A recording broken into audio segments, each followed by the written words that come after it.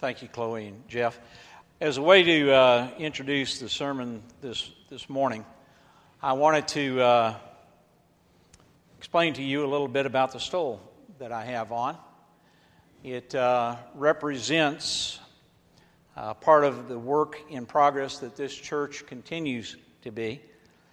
At the rededication of this church in September of 1993, the churches in this community, or at least in the downtown area, had banded together, partnered together, to present two stoles to the church as part of that rededication. And the other stole is in Nancy's hands right now, and she is using that over at our Southside worship, or soon will be using that as part of the Southside worship. But the stole is a story. The first part of the story on this side is there's a picture of a phoenix, a bird that in mythology and history was said to rise from the ashes, from fire, from destruction. From that, the phoenix rises. So there's the symbol of rising from the ashes that is the stole. The other part of the stole is a representation of all the churches and several of the ministries, Lafayette Urban Ministry being one of those ministries that's represented on this side of the stole, but all the ministries in the immediate downtown area that try to work together and certainly are appreciative of the work that we are all appreciative of the work that each of us do. Now, this stole was presented again in September of 93. The stole was created by Juliet Hemingway of Derby, England. And the design was inspired by a festival cloak that the Bishop of London used to wear, which has representations of each of the parish churches in the Diocese of London embroidered upon it. So that is where the inspiration and the idea for the churches and the ministries that are represented on the stole came from. Those congregations and ministries that contributed toward the two stoles that we have were Lafayette Urban Ministry, Shalom United Church of Christ, the Unitarian Universalist Fellowship, St. John's Episcopal Church, St. James Lutheran Church, Central Presbyterian Church, Jubilee Resource Center, St. Boniface Roman Catholic Church, Trinity United Methodist Church, First Baptist Church, the Center for Christian Growth, and Lafayette Pastoral Counseling Center. Each of those churches that participated in helping to create that stole, we're grateful and acknowledged in the presentation how much we benefit when we work together, when we partner together, and what a difference that we make in the downtown area. We're a work in progress. And that is what Paul wrote about in the second chapter of Philippians. The church is a work in progress, and the words that Paul appropriates in the verses 1 through 11, part of the words that Paul uses were really words that already existed in the church. They were part of the liturgy of the church. They were used in worship service in other places. They were familiar words when Paul wrote them down, familiar words to the people of Philippi. So the first 5 verses really introduce what is called the Christ hymn, verses 6 through 11 in Philippians, this second chapter. Paul sets the tone and the meaning and the stage for those words, the Christ hymn, by saying these words to the church. If then there is any encouragement in Christ, any consolation from love, any sharing in the Spirit, any compassion and sympathy, make my joy complete. Be of the same mind, having the same love, being in full accord, and of one mind. Do nothing from selfish ambition or conceit, but in humility regard others as better than yourselves. Let each of you look not only to your own interest, but to the interest of others. Let the same mind be in you that was in Christ Jesus. And then begins verse 6. Who, though he was in the form of God, did not regard equality with God as something to be exploited, but emptied himself, taking the form of a servant, being born in human likeness, being found in human form, he humbled himself and became obedient to the point of death, even death on a cross. Therefore God also highly exalted him and gave him the name that is above every name, so that at the name of Jesus every knee should bow, in heaven and on earth and under the earth, and every tongue should confess that Jesus Christ is Lord, to the glory of God the Father. That's God's word to us. And I hope, as I was reading particularly these last two verses, that you recognized in that language the language that we use in our response at the close of our worship. The response that we sing, He is Lord. That's where that song comes from. It's from the Christ hymn. So when we sing that, we connect to the early church, to the ancient church. We sing in a way, we're singing the same song, we're experiencing the same thing, and through the power of the Holy Spirit, that churches that existed almost 2,000 years ago experienced. And we're grateful for that connection and that heritage. It's interesting and how people attempt to predict the future. What's going to happen in the future? I doubt anybody in Philippi had any clue that 2,000 years later, or almost 2,000 years later, there'd be people in Lafayette, Indiana, sitting in a sanctuary on a Sunday morning, recounting the song, the Christ hymn, words that they sang, mouthing those words, singing those words at the end of a worship service, celebrating 175 years of their history, and in the process being humbled, realizing that we're part of a 2,000-year history. Predicting the future is always a difficult task. Read not too long ago the 10 worst predictions of all time. I'm not going to share all of them with you, but in 1949, John von Neumann, computer specialist, shared this prediction with the world, 1949.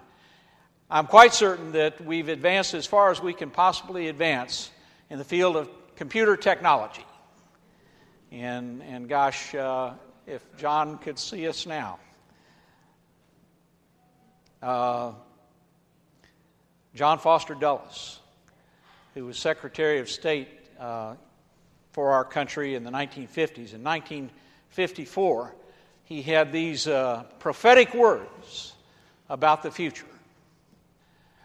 I can't imagine any scenario, any circumstance in which people in America would want anything that was built in Japan.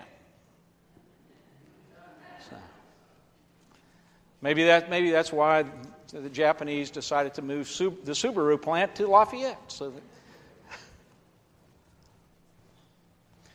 it's hard to imagine and predict what God has in mind for us, for you, for God's church, what dreams are yet to be dreamed, what things are yet to happen, what events we're yet to experience.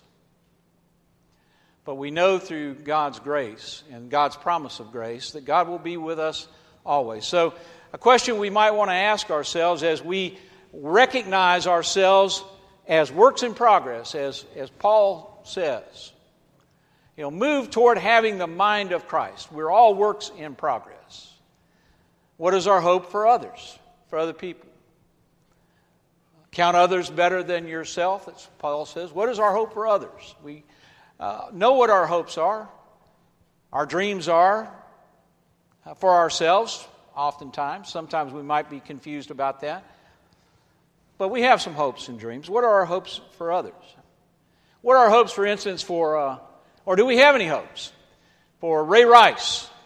Ray Rice jumped off the sports page into headlines on the front page of newspapers across the country, became the lead story on every broadcast network in the United States.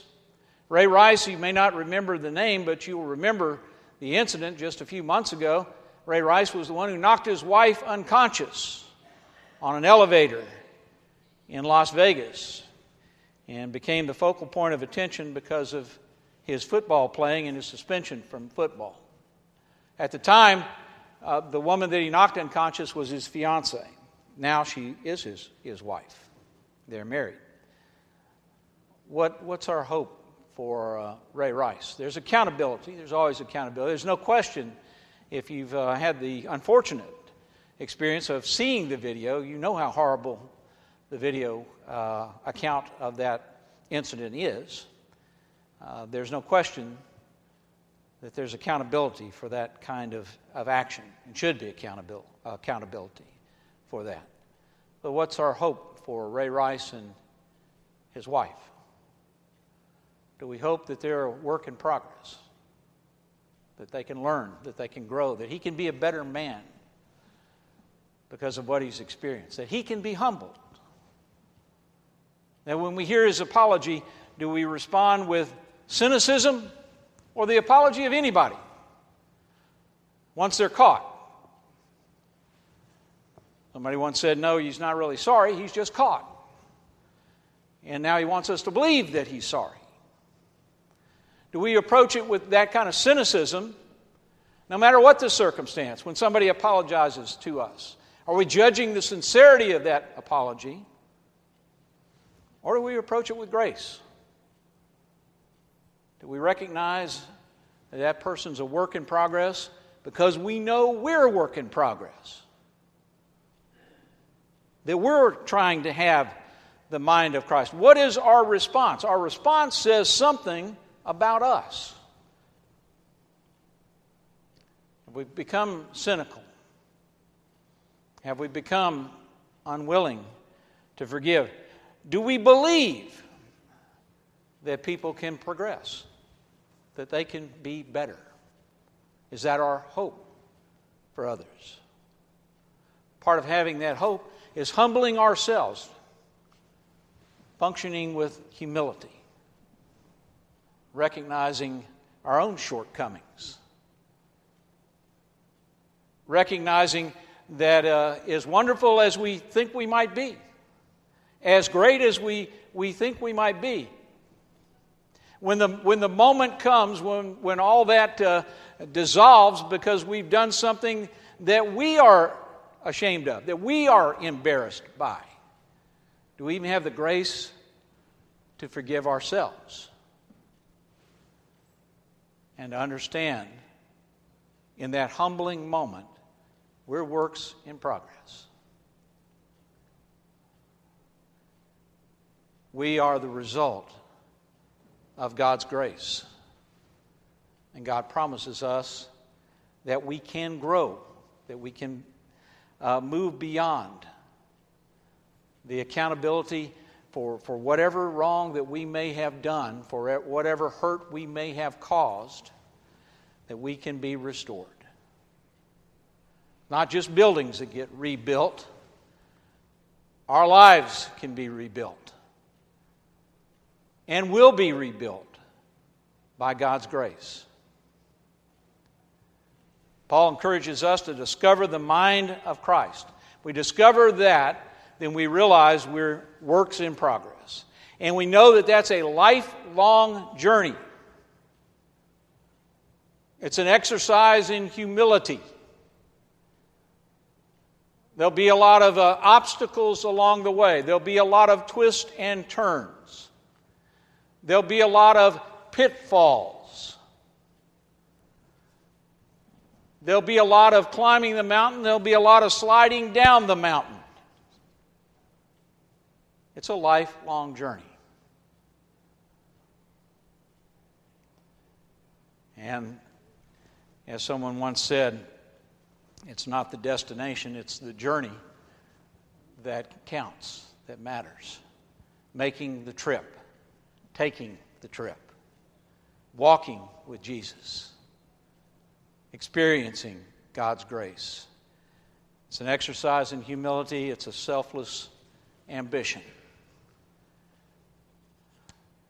It's a way to prevent us from becoming cynical, judgmental, hurtful people, because we recognize ourselves as works in progress, as people who need God's grace, God's forgiveness. And we can be sure that if we need it, God expects us to give it. If we receive it, we receive God's grace. And God calls upon us to be gracious people. Recognize that there's nobody who's not a work in progress. Recognize that through God's grace, we can do better. We can be better. We can be restored. We can be rebuilt. Who's our Lord? We sing it every single Sunday. We confess that Jesus Christ is our Lord, to the glory of God the Father. So, this Sunday, and I hope every Sunday, when it comes time to respond, sing it like you mean it. Sing it like you know it. Let's pray.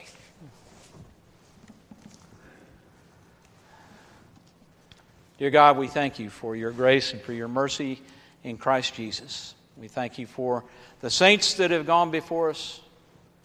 Lord, we thank you for the ministry that we have together. Lord, we thank you for what you will do with us and through us as we move in Christ's name into the future. It's in Jesus' name. Amen.